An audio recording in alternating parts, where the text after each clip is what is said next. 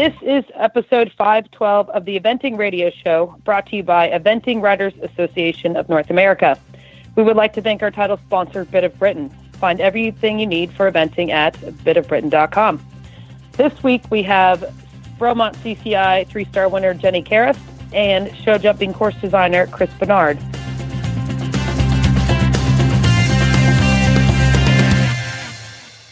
This is Max Corcoran in kind of overcast and muggy, but still pretty nice Lexington, Kentucky.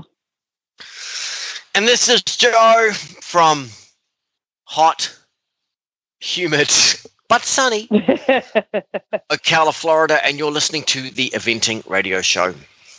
So, Max, how's it going up there?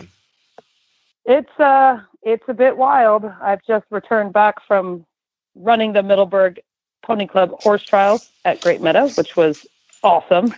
It was really awesome. And now I've been spending the entire morning looking for my beautiful terrier, Brady, that has been missing for a week.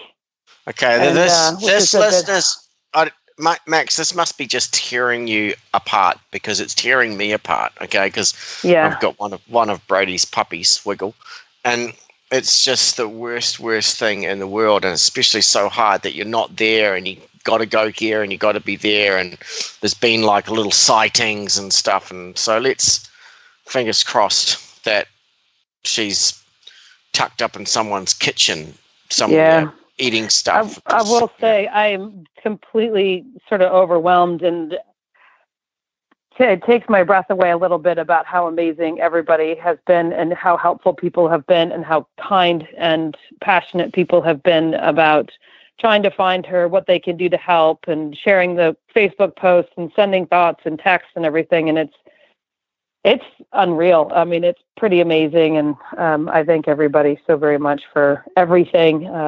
People offering rewards, and it's overwhelming. But hopefully, we've gotten in touch with some, as weird as some people may think it sounds, some animal communicators, because this is all I can do.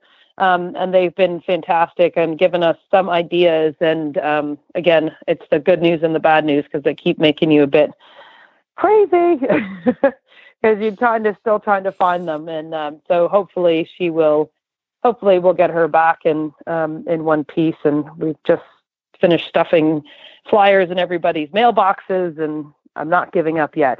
Not giving up. She is a terrier and she's tough. So there you go. Yeah, that's right. She sure is. So, yeah, well, best of luck, Max. We're all thinking about you. Yeah, thank you. It's really tough. So, trying to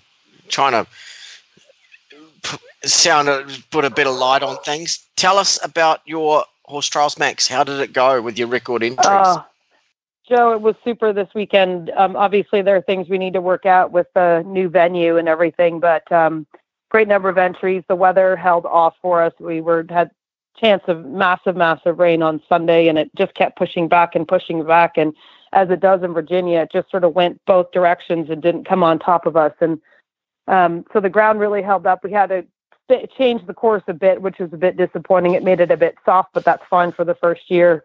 Just because we couldn't, we couldn't use the coffin because it was saturated. And for the listeners that don't know, that Mid-Atlantic region has been hammered with rain. They had a day. They lost all of Fair Hill horse trials. They had lost an entire day at Waradaka. They had, ridiculous flooding rain the Sunday before our competition. Seneca had to cancel their preliminary intermediate because during their races, the ground got so wet and so torn up that they've had to cancel because the course goes off on the race course, and it just got so trashed by the car park and everything. So we were really hoping we could get through the weekend and let everybody compete. And so it was great. Everybody, we had a great group of people there. And, people were so excited to compete at that venue.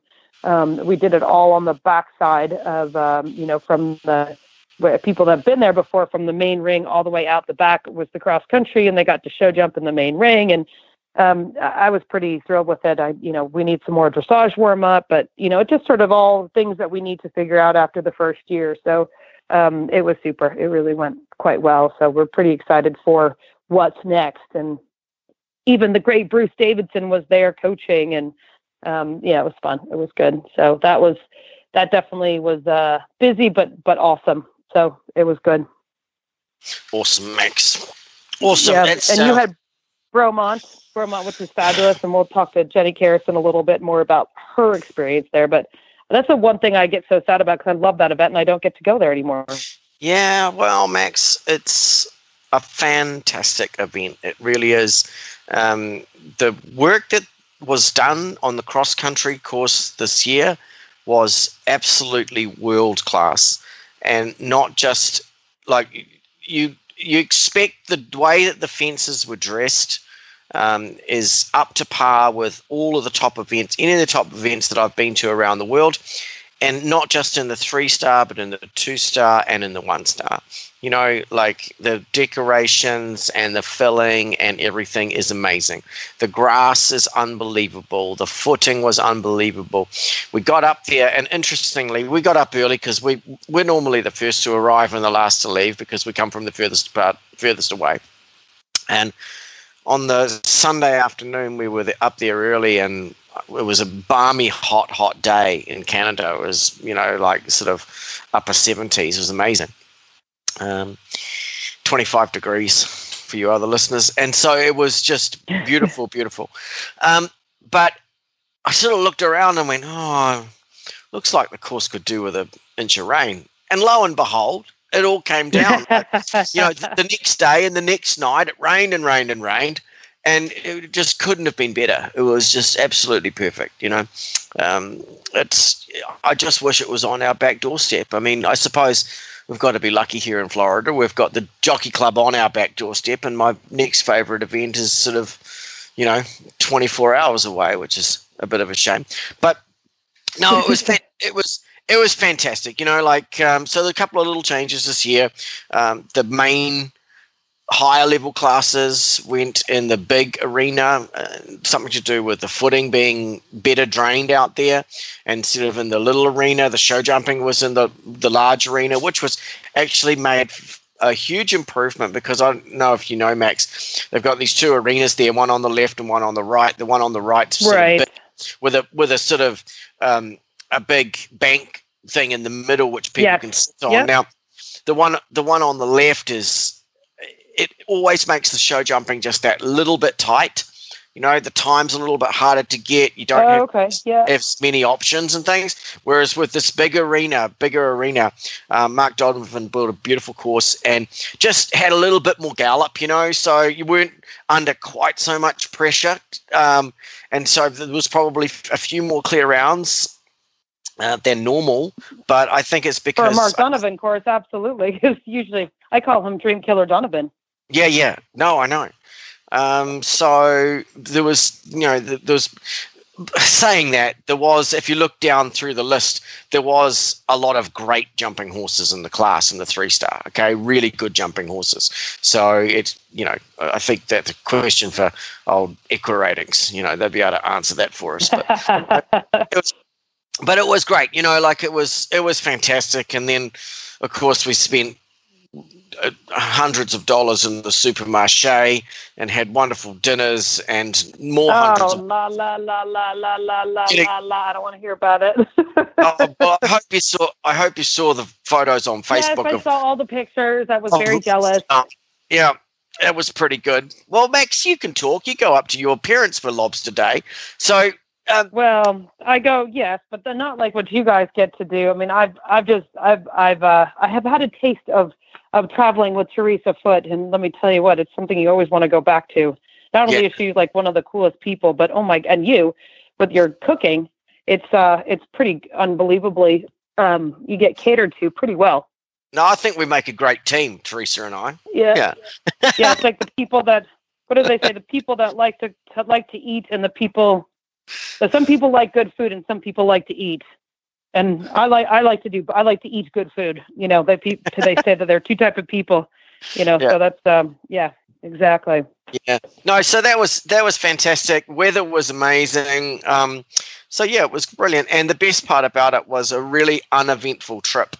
up and back. You know, no blowouts, no breakdowns, nothing really went wrong. One hinge on the back of my trailer, back door broke, which I need to get welded, and that was it. So, like, I really got off. That's not too bad, yeah. Because, like generally my traveling from Florida at this time of the year, you've got to travel all the way up through the south of North America here. It's hot. The roads are hot, and tires blow, and things go wrong. Yeah, they do. And you know, it's not like in England and in Europe when I was there for 16 years and never had a blown tire on one of the big trucks. You know, whereas here it's a completely different story. So that was a relief. Didn't have the best weekend, Max, sadly, but that was just a couple of teething problems with the young horse and a mistake by me on Clip Clop. But it ended with Clip Clop jumping a fantastic round on the last day. That's awesome. Was amazing, and he felt really, really good, Max. He felt better than he's ever felt on the last day at any event, and he jumped like he did it in one day. And so I think we've just got to tweak a few things, and we're going to be back in business again. You know, like it's not all doom and gloom. It's just the sport. Right. Things happen. You know. Yeah. Sometimes there's a little bit of a speed bump and not necessarily a car crash. So yeah. Yeah, so I think that's what's happened to us. But no, It was good. It was good. But now we're back in Florida, and we got home late last night, and it's pretty hot and sticky here. We've got a little derby show coming up this weekend, which we're quite looking forward to. Lovely new horse arrived from New Zealand while I was away. It's called Chili Bean. Cool. Yeah, Chili Bean. She's Chili Bean. Is that a Chili Morning offspring? She's a Chili Morning, yeah. Before Chili Morning got famous, wow. My parent, yeah, when Nick Gauntlet was riding him at Blenheim in the 3-star, yeah. My parents, I said to Dad, I said, "What do you think of this stallion?" I think I quite like it, and Dad's like, "Yeah." No, Dad. Well, he's got an amazing eye for a horse. He said the only problem, Joe, is it's chestnut, you know, and that's his personal opinion, right? And so they got a bit of semen sent down to New Zealand early on in the day. And so this little Chili Morning, I think she's turning 7 New Zealand in August. So, you know, she's a little bit older and stuff. I've just ridden her about 10 minutes ago, and she's cool. She's like every bit of Mamaku horse I've ever had, with a little bit of movement, but completely laid back. And oh my God, she's amazing. So fallen in love. And she's my size too. She's 16'1". So perfect. Yeah. So quite excited. So yeah, things are ticking along down here, Max. But you're off to, where are you off to Calgary? Yeah. I'm off to Calgary. Yes. I am off to Calgary. I'm putting on the girlfriend/groom hat to go and cheer my other half on up in Canada, which will be wow, there's some big name people up there, so fingers crossed it all goes well. And he's up there for a couple of weeks, just been shortlisted for the World Championships for Australia. So we're hoping for good things there. And then I'm off to see my fabulous mom in Portland, Oregon. And then because you gotta go see your mom. Everybody got to go see your mom. And then back here again to head straight back up to Virginia for Great Meadow, because I'm on the organizing committee for there. So it will be it'll be sort of busy, but good. And then from there to one of my dear favorite places, the Rebecca Farm. Wow, it's all busy for you, Max, isn't it? It is all busy for me, but this is sort of the time of year, so which is not too bad. Will you get to go to the Calgary Stampede? No, I won't go to the Calgary Stampede because I'm only there for for just a week, sort of helping Jamie, who works for Scott a little bit, and all that. And but the Stampede, I don't think starts till July, so it won't be for a little bit. But yeah, it'll be, but it should be pretty good. I'm gonna see my college roommate who lives in Calgary, which is actually kind of fun. Oh, that's awesome! I love it up there. I know. Spent a little bit of time. Never been. I've spent a little bit of time up there. Been to Spruce Meadows. It's mind blowing. It's just absolutely unbelievable. Went to the Calgary Stampede. Greatest outdoor show on earth is what they call it. Yeah. Yeah. So that was pretty awesome. But anyway, no, we're settling in for summer down here, Max, and we've got the parents and the children and the nephews and everybody arriving, and we're going to go and get out Disney up and Universal and swimming and fishing, and my nephews want to go shooting, which come to Florida, they're in the right place. So so it's good. It's good. We're busy. Excellent. That's awesome. Busy is always good, I think. Yeah, I know. We've got listeners. We've got a great show for you coming up. We've got Jenny Karras, who's going to talk to us about her fantastic win at Bromont, and we're going to have a chat with Chris Barnard about course design, which is very interesting. But first, we will listen to our sponsors at Bit of Britain.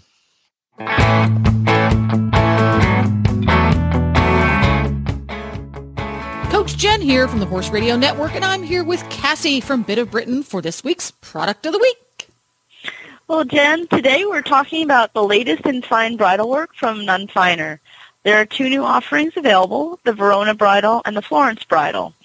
Continuing the tradition of the Bellissimo collection, these bridles are crafted from rich and supple Italian leather with attention to detail that is second to none. Both bridles have fancy stitched brow bands and nose bands in the wider style that is currently popular in the show ring. Each bridle features an inlaid padded crown for the horse's comfort, as well as a softly padded brow band and nose band.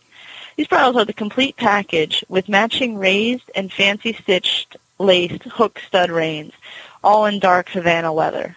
The Florence bridle features a regular buckle nose band, while the Verona bridle has a crank nose band. Great. Thank you very much, Cassie. You can find this week's product at bitofbritain.com. You can search for Verona or Florence Bridle, and they will pop right up, and they are beautiful. And you can also find a link to the Verona and Florence bridles at the eventingradio.com on this show's episode page. And don't forget to follow Bit of Britain on Facebook. Just go to Facebook and type in Bit of Britain. And for those who are spelling challenged, it's Britain. Thanks so much, Cassie.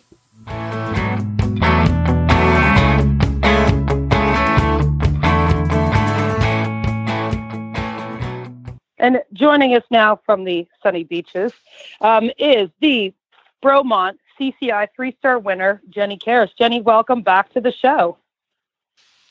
Hi, thanks for having me. Yeah, and we'll have to explain to everybody that Jenny's not just lollygagging around. She's actually at her brother's wedding, so no rest for the wicked. Yes. So, Jenny, huge congratulations. You and 40 have been sort of pecking away at this for a bit now, and you guys sort of stepped back after a bit of a hiccupy last year and have sort of taken a step back, did your homework, and you've come back again. So tell our listeners a little bit about your last year and what you've been doing to get to this point again.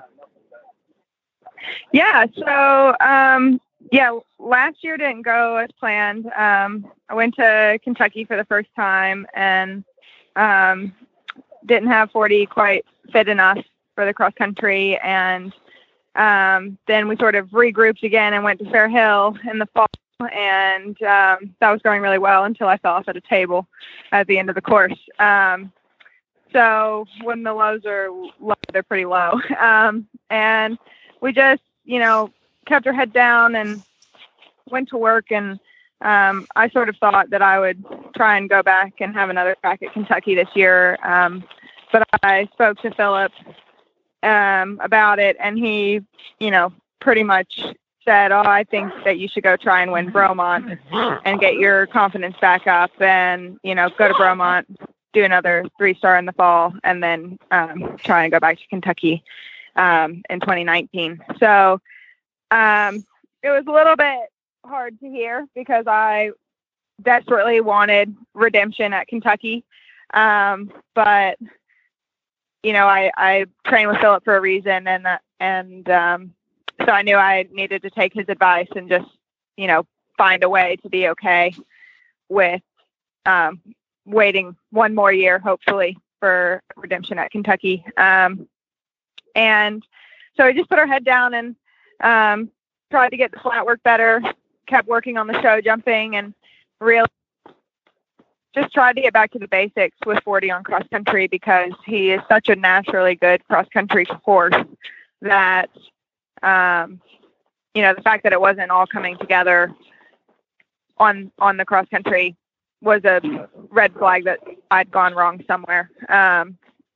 And, it really wasn't a big change. I sort of took him to the fork this year and realized that he wasn't really covering the distances, covering the ground, and he has a massive stride. So I didn't really know what to think about that. But, after talking it through with Phil, we kind of decided that he wasn't taking the bid enough. And I decided to run him in a snaffle at Jersey, and he was back to his old self of, making long distances feel short and everything. So, it's just a testament. He's been doing it a long time now, and he's trained enough now that, can really just ride him around in a snaffle. And it's a great feeling to be able to do that.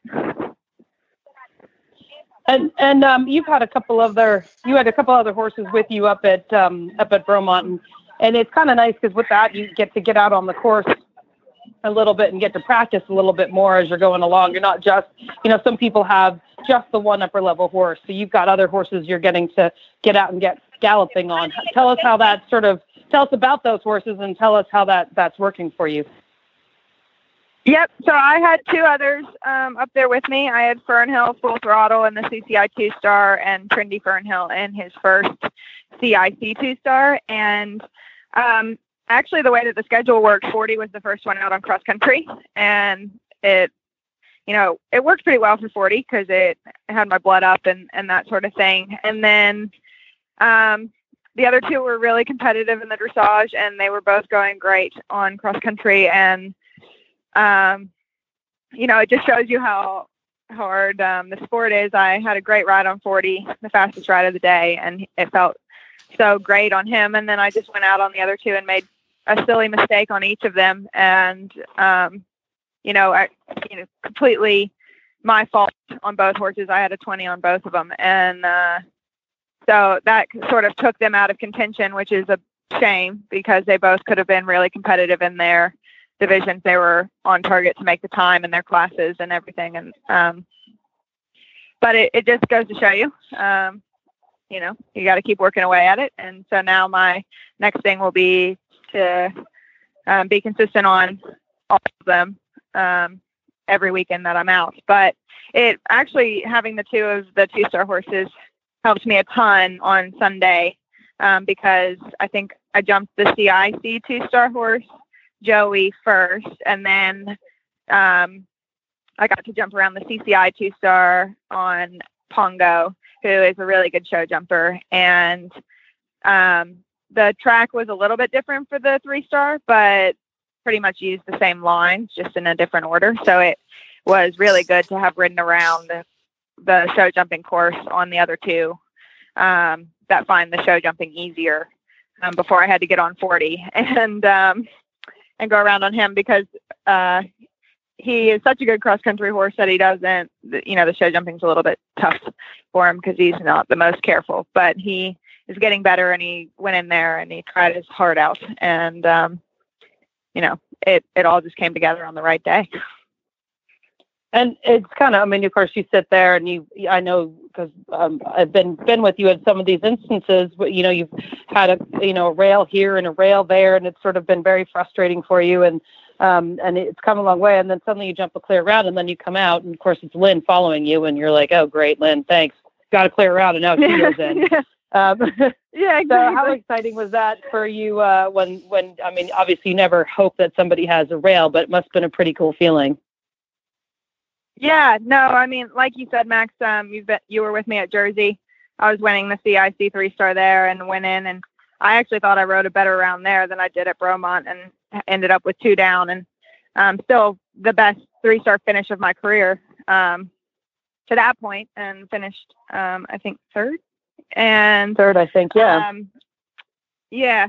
And then going to Bromont, I was watching Lynn's horse jump in the warm-up, and she was jumping incredible. And I was like, okay, well, I can't worry about what she's doing. I just have to focus on myself. And actually 40, I don't think he jumped a clear show jump in the warm-up at all. At Bromont, he was not jumping his best. And so I kind of looked at Richard and Waylon and was like, well, this is going to be what it's going to be, and I'm just going to go in and, I've been working with Abigail Luskin a lot on the sports psychology part of it, and a big thing for me is like not having an outcome goal, like not having something set for myself, like I need to jump a clear round, but having a goal for it in my mind, being like, okay, well, I just want to ride really well and, just give him a great ride and have the right balance and have the right canter and that sort of thing. And then if you can go out and execute that, then, it works for me at Bromont, and some days it's not going to work, but it helps. It is true though. You go out there when you're like, I have to go clear. You sort of panic, and then and you put too much pressure on yourself, and you care too much, don't you? Yeah. Exactly. And Abigail knows that position all too well herself, doesn't she? For sure. So it was really good to go in, and so I went in and jumped a clear round, and honestly, like jumping that clear round for me under that pressure was. That was the big victory, really. And, then having watched Lynn going in the warm-up, I came out and I said, okay, well, she's probably going to jump clear. She's a fantastic rider, and that horse is amazing. And I was just so over the moon to have finished how I did, that, basically when she had the rail and I knew that I won, it made it a little bit sweeter, but not too much sweeter, because I was already just so happy with the performance that the horse had put in. Yeah, well, I watched the whole show jumping, and I think what it really came down to in the end is you both rode really fantastic, and the horses were fantastic, and I think that you probably had a little bit more horse left. In the ring on the day than she did, and I think that's what it came down to. I mean, I watched the horse start, and I was like, this looks a little bit tired, and it just had the back rail of that Oxydown, and I think that's probably where the win and loss was. I think, you say that your horse wasn't a great jumper, and it had every rail down the practice fence, and that happens, but. That usually does happen, and then they go in and jump a clear round. I can't tell you how many times I've seen that. Well, I don't know if it's ride harder or try harder or whatever it is. Yeah. I mean, for me, Jenny's horse, she had a little bit more horse left, a bit more petrol in the tank at the day, and it was a great course. It was technical, and there was time faults, but it wasn't crazy, and it was big enough, and all of that. It was a really good course, and let's just remember that the cross country wasn't the easiest, No. There wasn't a lot of clear rounds. Can't even remember how many got. You were the fastest. Did you get under the time? No, I had 2 time penalties. And exactly. Lynn was right there with me with 2.4, so she was 1 second slower. And then I think everybody else was quite a bit slower. So, I mean, it wasn't – it walked – do you know what, Max? It's weird. It walked nicer than last year, and it rode tough. And but that's Derek for you too, though, isn't it? He makes it look like it's going to be just sort of a wander around, and then it's not anything dangerous. It just sneaks up on you, does Derek? Yeah, no, absolutely. No, I can tell you that. That's for sure. It's snuck anyway, but it wasn't easy, and I think the word on the street, they were having a FEI course builders conference and things, and Pierre Michelet had said that he thought that it was a little bit too hard, Pierre Michelet said that? I believe that. If Pierre Michelet said that, then oh my God, because his tracks are really hard. Well, these are crazy. But a couple of the comments were that some of the distances were a bit too compressed. They weren't open enough. And another one was the bank out of the first water was a bit too steep. And you'd have to agree. So, because it was, so it was pretty steep. Some of the 2-star horses, it was a little bit of a lottery, whether they went across, and up, and they kind of, the caddy ones jumped out over the narrow. Like for the listeners, there was a vertical down 5 strides in the water. This is in the 2-star, and then up a steep bank to a narrow box, which wasn't that narrow, but it was narrow enough. And it was 50-50 for me. One of my horses went up the bank and didn't even know what it was doing, and the other one went up the bank and he just doesn't know how to not go straight, and he just found his way over it. So, but anyway, that aside, I love it up there. It's a tough event. The terrain is good. We couldn't have had better weather. The footing was absolutely amazing. And so, it was perfect. It was exactly. I'm so sad I missed the event. Sorry, Max. I know. Well, they do such a great job up there. Time ourselves. What's that? And even on Sunday, they made an effort to have us jump in the big ring, which they haven't done before, I don't think. And for the riders hoping to prep for the World Game, I know Sue Ockerton said that she wanted to give them a chance to ride in a big arena, and they try there really hard, and it gets better all the time. So I love Bromont. It's a great event. Yeah, me too. I bet you love it now. Yeah. I really love it now. No, I know, it's your stomping ground now. So anyway, at Bromont, sort of changing the subject a bit, there's a CIC 1-star, 2-star, and 3-star in August. And as we were driving home last night, contemplating having to return, because really, when you look around in August, there's really not much to go to.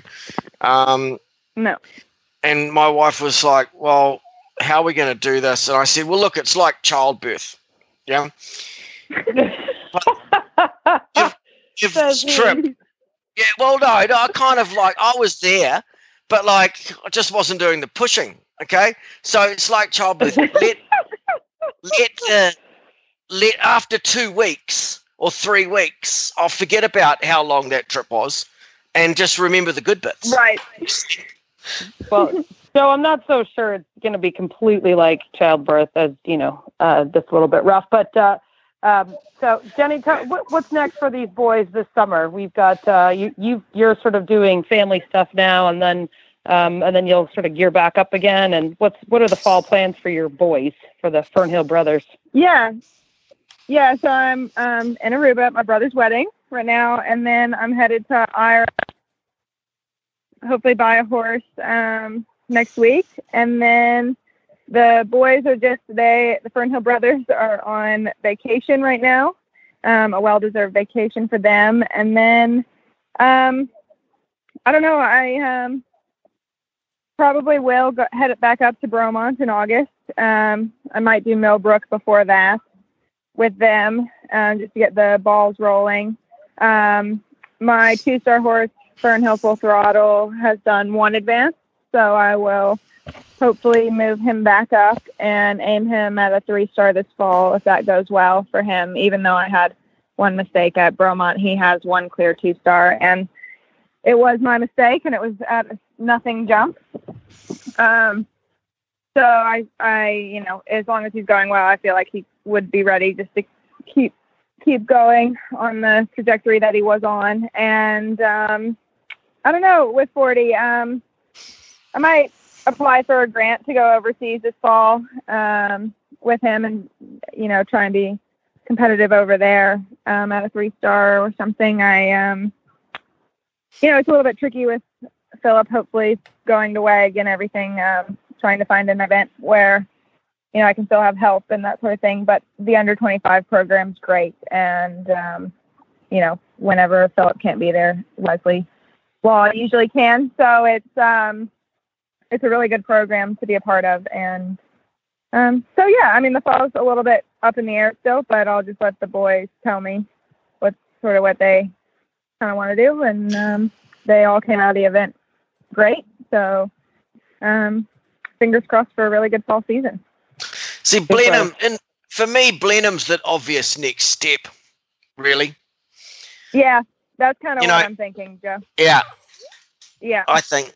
It's the same week as WEG, but... no, that's a problem. But, Yeah, but I mean, that doesn't work for me. Bloodham doesn't work for me, Jenny. Okay, just so you know, that doesn't work for me. No. Right, because you have to help with WAG. No. Right. So okay, that doesn't work for me. I know. Well, I would need your help, Max. So maybe we'll have to plan my fall schedule around your fall schedule. Well, that's usually how it should work. Yes, exactly. Basically. I do agree. Doesn't have anything to do with what's best for your horse. It's got what's to do with me. Thank you very much. Yes, exactly. Yeah. Exactly. So I'll just have Philip consult you about what I should do this fall. Perfect. And then okay. you two make a plan and I'll show up. Awesome. Good stuff. Excellent. Well, Jenny, we're going to let you get back to the beach and hopefully sip in something cold and frozen in a glass with an umbrella in it. Oh, yeah. Pina coladas all the way. They make them pretty strong here. The Eventing Riders Association of North America is the collective voice of riders, equine professionals, and owners in pursuit of enhancing the growing sport of eventing in North America. In cooperation with our members, governing bodies, related committees, and organizers, ERA of NA works to improve the overall welfare, safety, visibility, and growth of the sport. ERA of NA, your voice matters for the sport of eventing. Jump in and engage by becoming a member today. Find them online at www.eraofna.com. Joining us now is show jumping course designer Chris Barnard. Chris, how are you? Good guys. I'm great, doing well. Enjoying my first full-time summer in Florida. Yeah, little sweaty. Little warm, little sweaty, but no complaints. That's for sure. Take that over those cold temperatures. Yeah, well, I think the phrase is close, isn't it? It's very close. little heavy, little humid. It's close. Isn't that what you guys call it? Isn't that how the Brits say it's a little close? Like yeah, a little sort close. of your all's phrase. A little close. You mean my wet shirt sticking to my body is a little close? Is that what you're saying? Exactly. That's exactly it. Oh my God. Well, all we can hope for is that the summer is not as wet as it was last year. It's actually, we're off to a reasonable start. So that, without a hurricane going over the top of us, will be pretty good. Now, Chris, you've been over here. You're an Englishman. You're over here, and you're building a lot of courses for us eventers. What brought you here, and what got you into course building? Oh my goodness!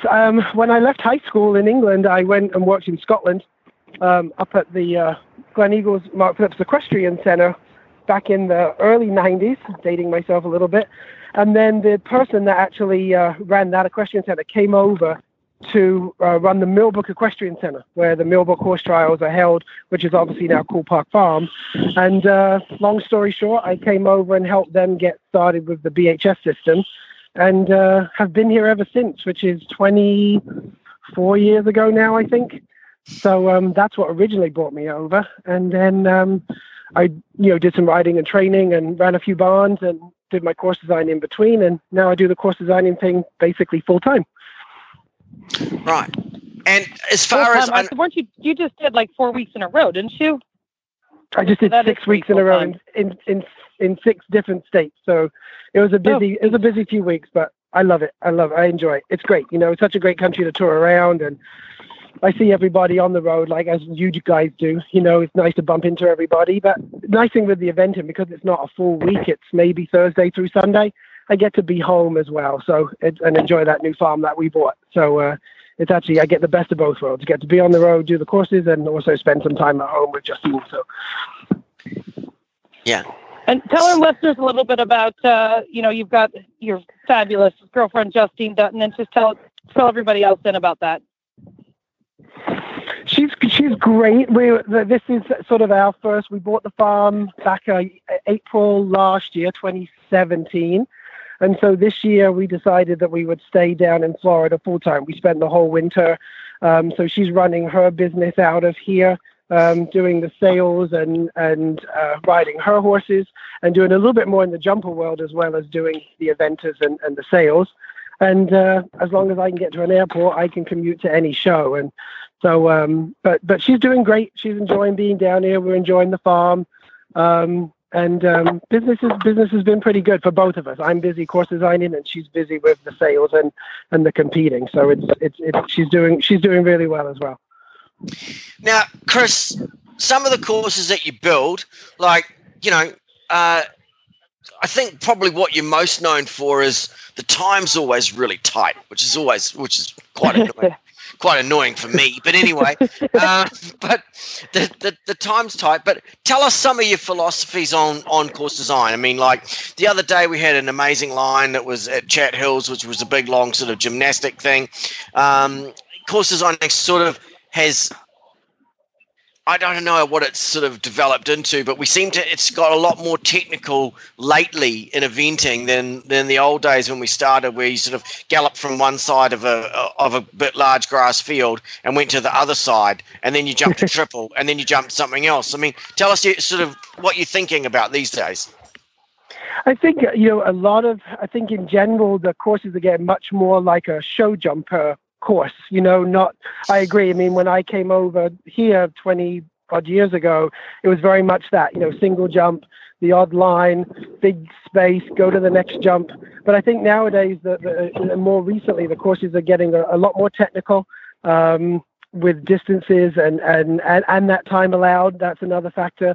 And also the material. The fences are a lot more airy. There's not as much fill in them, which obviously poses a little bit of a harder question for the horses. My own personal, I try and have a nice flowing track. My philosophy is to get everybody, no matter what level it is, thinking forward the first 2 or 3 jumps. And then all the other questions come from that ride, whether it's to add, lengthen, shorten, turn, roll back. I think everybody knows I love a rollback or two in my courses. But my main philosophy is to sort of get everybody thinking forward. I like all the questions come from everybody with a nice positive start and being able to sort of figure out the course from there. But everybody has their own little bits and pieces of what they like to do. And yes, I've been lucky. The more I'm getting to build, the more places I get to go. And because now I'm starting to do so much, the last couple of years, I've gone from sort of doing 6 to 10 events to now up to 30 plus. I do try and keep the courses fresh. Like the ring that you were talking about there, Joe, at Chat Hills is quite large. So you can ask a question like that. I think we had the triple combination, 5 strides to an oxer, 4 strides to another oxer, all on a straight line. There's not many places that you can do that because of the size of the arena. So those factors. So when I can do something like that, it's actually fun to sort of give you guys that test. So when you go to a place to design a course, I mean, do you wake up in the morning and sort of just dream it out of your head, or is this something that do you sit down at night just doodling on a sketchboard, or sort of how do you make the plans? I wish I could wake up in the morning and do it. That would be great. And sometimes you sort of have to be flexible. Generally, what I would do is I have my computer program that does everything to scale. So whether I've been to the facility before or whether it's the first time I've been somewhere, as long as I have the arena dimensions, I can do a course to scale and know it's going to fit in the ring. The time allowed is going to be, within reason. So when you're designing courses, Chris, like what different levels and different places that you are. I mean, obviously, if you're at something like the American Eventing Championships, you're going to be a little bit tougher on the levels than you would be at, say, the Florida Horse Park, where that's what I would see as more of a schooling horse trials. So how do you determine beginner, novice, through the advanced level? What when you're sitting down to design these courses, what it goes through your mind on that, on how to design that? It depends. I think for me, I mean, I'll look at the entry list, and I've talked about this to other people. I'll look at the entry list. That doesn't define what type of course I'll do. A lot depends on the competition. Nowadays we have a lot of the FEI divisions on the same weekend as national levels. So I think if you've got just the FEI divisions, you can build a little tougher. Obviously, we're trying to get, and I do, Mark does, Richard does, we try and get into a different course for each level. So you have to take into, there's so many factors. You have to take in the facility, the volunteers? Do you have professional crew? What type of arena you're in, where you are, amount of entries? There's so many factors. But as far as the course goes, I'll always design the biggest course first. So if I have an advanced or a 3-star, that will be the track that I design. And then everything else will come off of that. But depending on how technical I make it, will just sort of depend on the venue and sort of the level of competition a little bit. Sometimes you go places and you have a stronger 1-star, maybe a little bit of a weaker 1-star. But definitely, always most important to me is for the FEI levels and the upper levels is to build to the specs. You know, you want to build the height, you want to build the width. It is the FEI stuff is a qualifying event, so you don't want to to be too soft or too easy or too hard for each level. So you always want to keep that in mind. Where's your favorite place to design? Oof, you can pin me down on that one. I'll give us a few. No, it's fine. Give us a couple. Give us a couple. I preface this, but there's not any place I dislike to go. I love what I do, and a lot of the events are great. Rebecca Farm in Montana, I think, would probably be the top of my list. It's hard work. They have 3 show jumping arenas, as you guys know, and good competition, a lot of horses. But it's a lot of work, but it is one of my favorites, if not my favorite. I enjoy some of the winter ones I do. Pine Top I've been doing for a few years. That's a funky piece of land, so try and come up with something new for the show jumping there is always a bit of a challenge, but that's good. Now that I've started to be all over, Plantation is good because it's a big fall event, nice big arena, again, funky shape, but that's always a fun one to do. But I do so many now with the 2 Virginias, and then Morven again is another great fall one. I do a few of the smaller ones at Stableview, but if you're going to pin me down and pick one, I think Rebecca Farm would be my favorite, and I'm looking forward to going back out there in a few weeks. Yay! Chris, who are sort of like big mentors of yours if you want to go and sort of study with someone and learn? Obviously, what makes everybody great is that you keep learning and doing and being a part of it. And obviously, there's so many amazing course designers in the jumping world and the straight jumping world. And, it really dictates a lot of times if people decide to go to that show or not, which I find, which obviously, that won't fit this horse, but this person will suit this horse and stuff like that. Are there any sort of, obviously, you've done a lot of work with Richard Jeffries, but are there any other course designers that stick out for you and why? Richard obviously has been the biggest influence. That he has helped me, and I know with the programs that he does through the USEF and those sorts of things, we would love to get more course designers. So I know Richard's very positive, and he's been great for me, always helpful, great feedback. The other person that I apprenticed with, which I had to do for my jumper course design license, was Danny Foster in Canada. Again, he's mainly jumpers. He's Canadian. We won't hold that against him. But I met him a few years ago. Great friend. Again, I went out to HITS in California and did some apprenticing with him. But I think any of them, even nowadays, whether it's eventing or show jumping, I'll always look. You can look online and you can watch even badminton a few weeks ago. It's always fun to see and interesting to me. I'm a bit of a nerd when it comes to that, to see what other people are doing. But I think anytime you can work with somebody or see what somebody's doing and sort of understand the questions they're asking, it's so valuable. So I'm actually going to look to try and get out a little bit more in the jumper world and try and do a little bit more apprenticing. Like you said, Max, just for a little bit more education. You never stop learning in the horse business, no matter what you're doing. And course design and show jumping course design is definitely included in that. Yeah. Some of these guys, they're just, I don't know, they're legendary, some of them. And, not his courses. Oh, dear. Oh, they're going to be big. Right. Oh, shoot. It's just interesting to hear the jumper riders talk about them, and I just find it interesting and what they're known for, and that's typical so and so, and you sort of hear those phrases a lot, and it's kind of interesting. And there's so many now, like a lot of foreign horse lines are coming over, you see them at Kentucky and Wellington and Hits and all that, so there's no end of different styles and different courses. So it's always interesting to see what other people are doing and what they're building, how they're building it. And also, like I said, when you look at courses like badminton, what are they doing in Europe? I do think it differs a little bit from here. And the competition is different over there. There's a lot more competition, a lot more entries. And again, we talked about it before, arenas, grass, sand, see what people do with different footing in different arenas. That's interesting to me as well.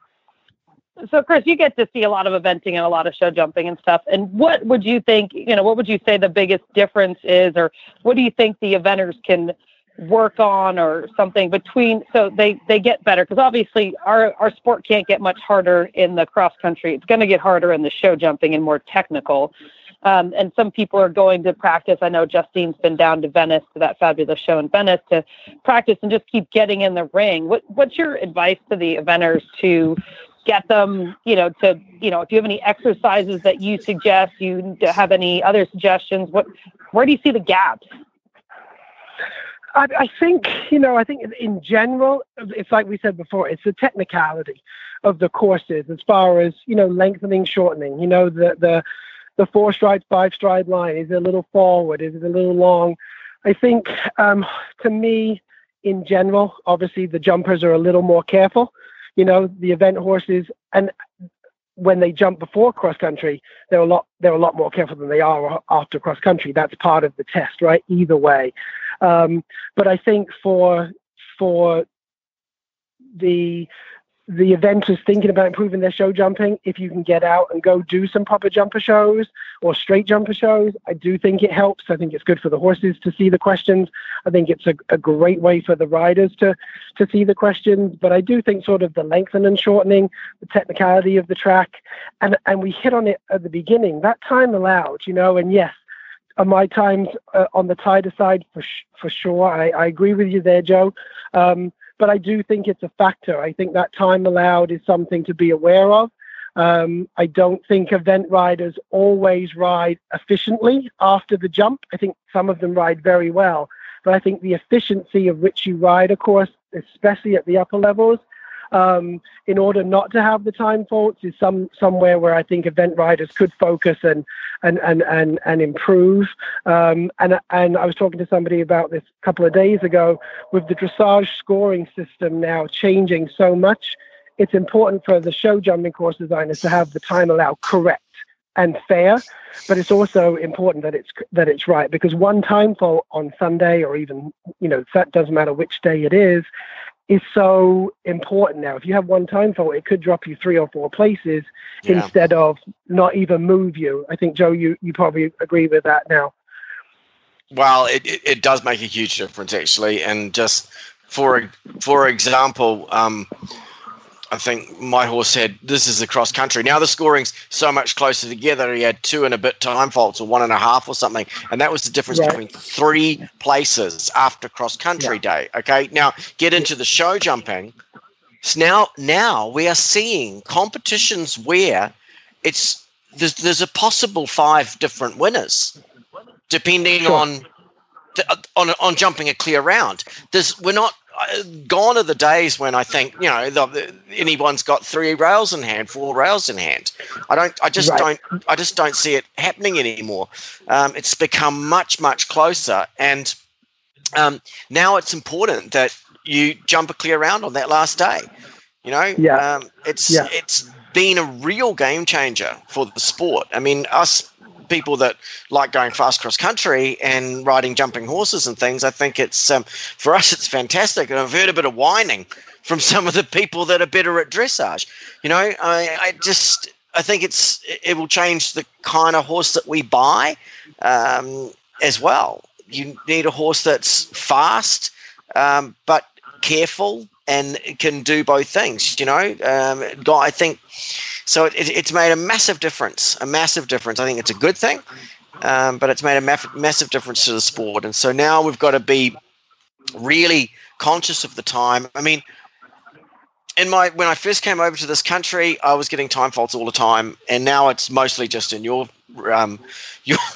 courses, Chris. So but now I can go quite well. But there was a big difference, and a lot of it I'm going to put down to the fact that we jump on surfaces here most of the time in this country.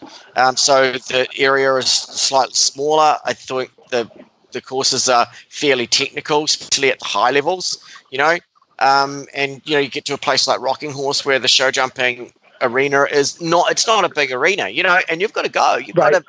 You've got to land and move. And if you find a place on the course where you can gallop, you've got to gallop, So, yeah. I think. Yeah. Go on. Sorry, Joe. No, I just think you've just got to be aware of that, and you've just got to train your horse so that you can gallop from A to B, and then be able to balance in the turn and jump the fences correctly. Yeah, and I agree. And again, on the learning process, as I go through my, my years of doing this, you learn as you go. And Richard would always say to me, and you guys know, I put rollbacks in my courses. I think everybody knows that.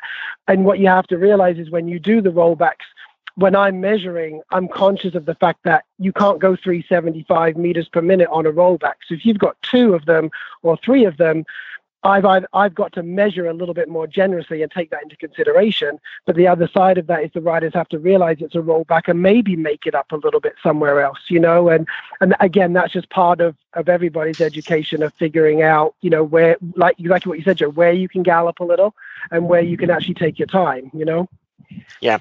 I mean, where it's got hard, and this was one of the courses that springs to mind is Mark Donovan's last year at Bromont, where there was so much was related, so many related lines that there was hardly anywhere that you could really gallop, Sure. because the lines were measured, and we're not into the place where we're going to say, right, we're going to ride 4 strides down a 5-stride line or 5 strides down a 6-stride line. I mean, that's jump off stuff. We're still eventers, I believe, but you've got to just be very much aware of what's going on, and you've got to land, and you've got to gallop the flags, and you've got to turn up tight to things and all of that sort of thing. So sport's changing, and it's a good thing. What did they say, Chris? I mean, I've heard them say like every stride is half a second. Is that right? Or every stride is a certain, you can almost in your head. So if you're adding down the lines, that's actually going to be an extra second onto your time. Exactly. Is that right? Yeah. Exactly. Yeah. Obviously, I mean, you look at even in the jumper world, it's not, and this, Max, it's not always the fastest one in the jump off. It's sometimes mainly the one that takes the least amount of strides, efficient. Right? And McLean Ward is the master of that. He never looks like he's racing around, but he's 2 seconds quicker than most. Same thing too. And Marcus Senning never goes fast. He just flicks around. He's just amazing. Right. Yeah, and I think it's on the course design to make sure that time is the distance is right and the time allowed is correct, and we can change it after the first 3 if we want to, but it's definitely a factor that, again, I was always, and I said to Richard, what's the biggest one early on when I was sort of training with him, and he said, I asked him one of his biggest difference between the jumper world and the eventing world, and he said, as a course designer, and he said, in the eventing world, we're not trying to get a winner, right? We are just setting a test for the event riders to jump either before cross country now or after cross country. In the jumper world, it's basically the course designer's course against, is against the class, right? They're trying to jump it clean, whereas in eventing, we don't want the time allowed to be, like you just said there, Joe, a jump off time allowed.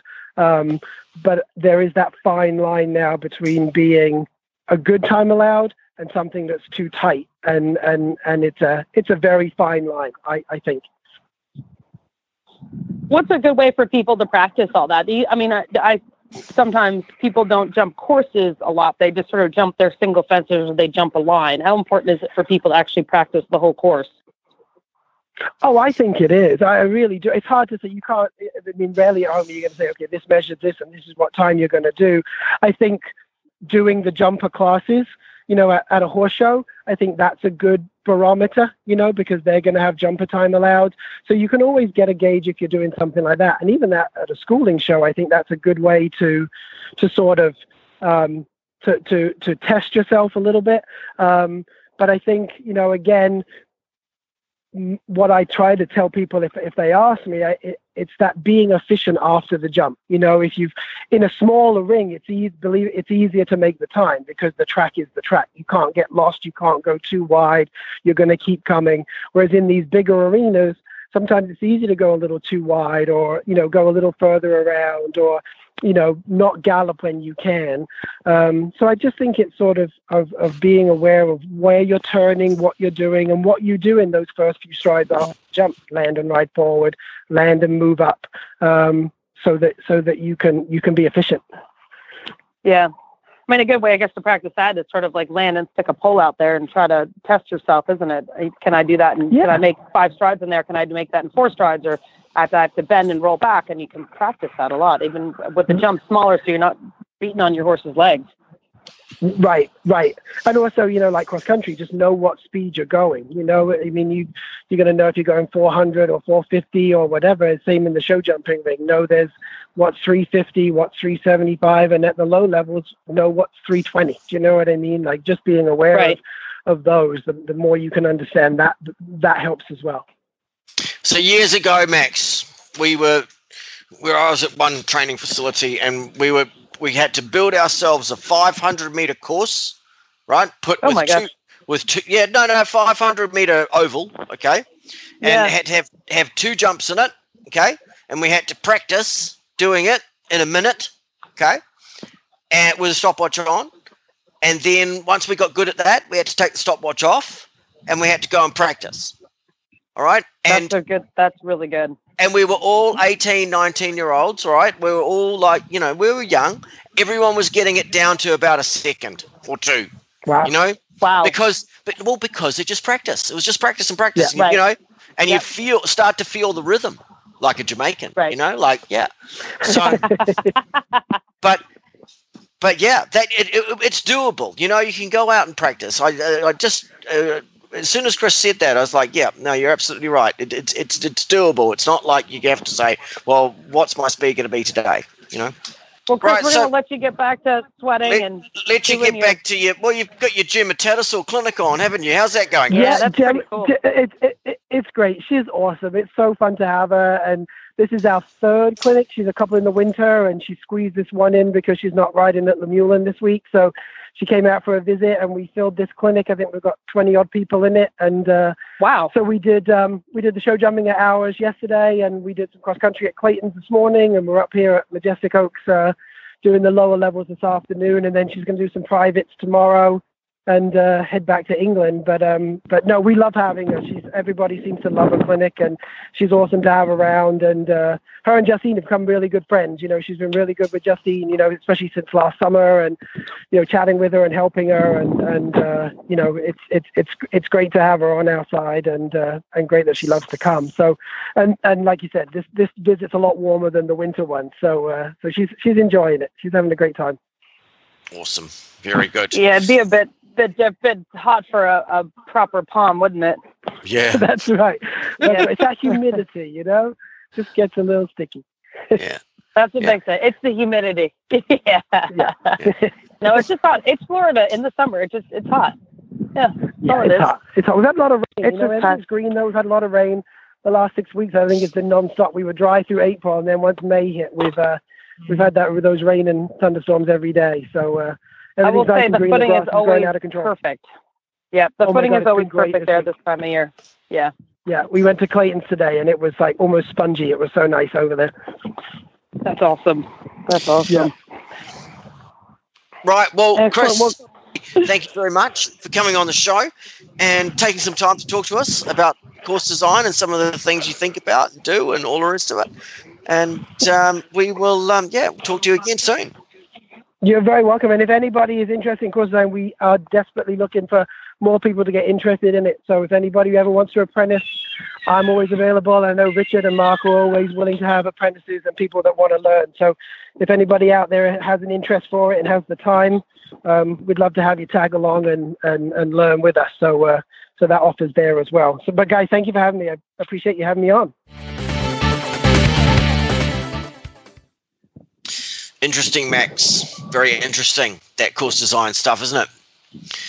Yeah, it's excellent. That was really, it's great information to see how, the thought process behind some of these, what we see and, why he does it. It's not just because he's like, oh, this is pretty, we'll put that here. There's a rhyme and reason for it all. And, and I think, obviously the show jumping is going to continue to be more technical because it's safe to make it technical if that makes sense.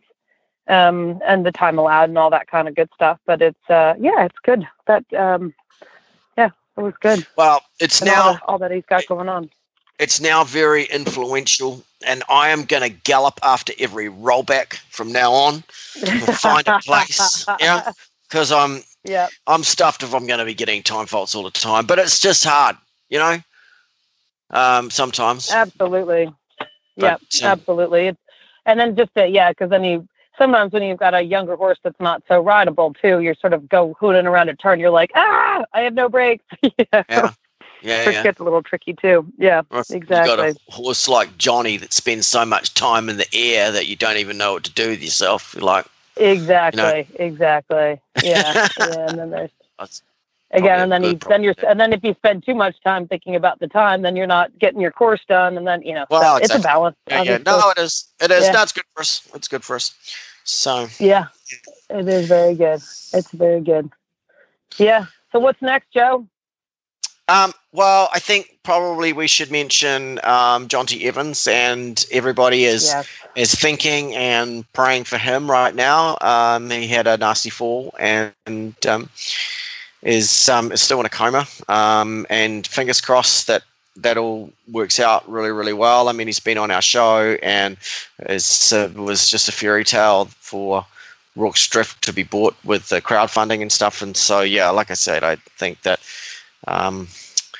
hoping everything goes well there. Absolutely. But we've got some shout outs, and I want to shout out to Caitlin, who I walked half the course with at Bromont. And I don't know your last name, Caitlin, but you could listen to the show. And who do you want to shout out to, Max?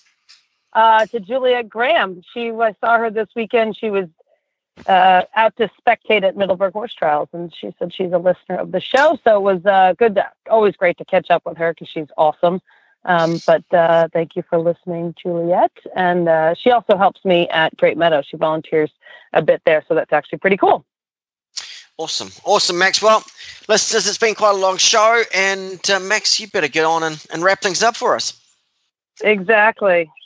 So everyone, thanks for listening to the Eventing Rider Association of North America podcast. You can learn more about Eventing Riders Association of North America at ERA of NA. It is really cheap to sign up, so everybody have a look. There's lots of different levels. We need more members. So, and don't forget the insurance. Don't forget that. Insurance is unbelievable. Amazing insurance. Yep. Okay, sorry, Max. Go on. Yeah, you can find the links to today's guests and topics at eventingradio.com. Follow the Eventing Radio on Facebook. Just search the Eventing Radio Show, and at Twitter at Eventing Radio. Listening to the Eventing Radio Show anytime, anywhere with the free Horse Radio Network app for iPhone and Android. Go to your app store and search Horse Radio Network. You can also subscribe by iTunes. Thanks again to our title sponsor, Bit of Britain. This is Max, and you can find me on Facebook, Max Corcoran Horse Care, which I don't really update very often. You can find me on Twitter at MMC338, and you can find me on Instagram at the same place. And you can find, which I'm just learning how to use, and you can also find me on my blog, Max Corcoran WordPress. And this is Joe, and you can find me on my website, joemeyerEventing.com. You can follow me on Twitter, Joe Meyer EVNTR. You can find me on Facebook, Joe Meyer, and you can find me on Instagram, Joe Meyer, and I promise I'll go and put some more photos on it today. But I got a final shout out, Max, to our good friend, Bobby Meyerhoff. I don't know if everybody knew, and but Danica. Danica had a nasty fall and broke her leg and had operation and everything. So just sending best wishes out to Danica and Bobby.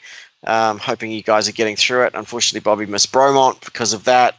He was being Yes, but as I said, Danica has doctored after him so many times. So I said to him, I said, you better be behaving yourself. He's like, absolutely. Yeah. No, I know. He's been looking after Fast healing, Danica. Yeah, fast healing. Well, listeners, thank you very much, and we'll talk to you again in 2 weeks' time. Bye, everyone.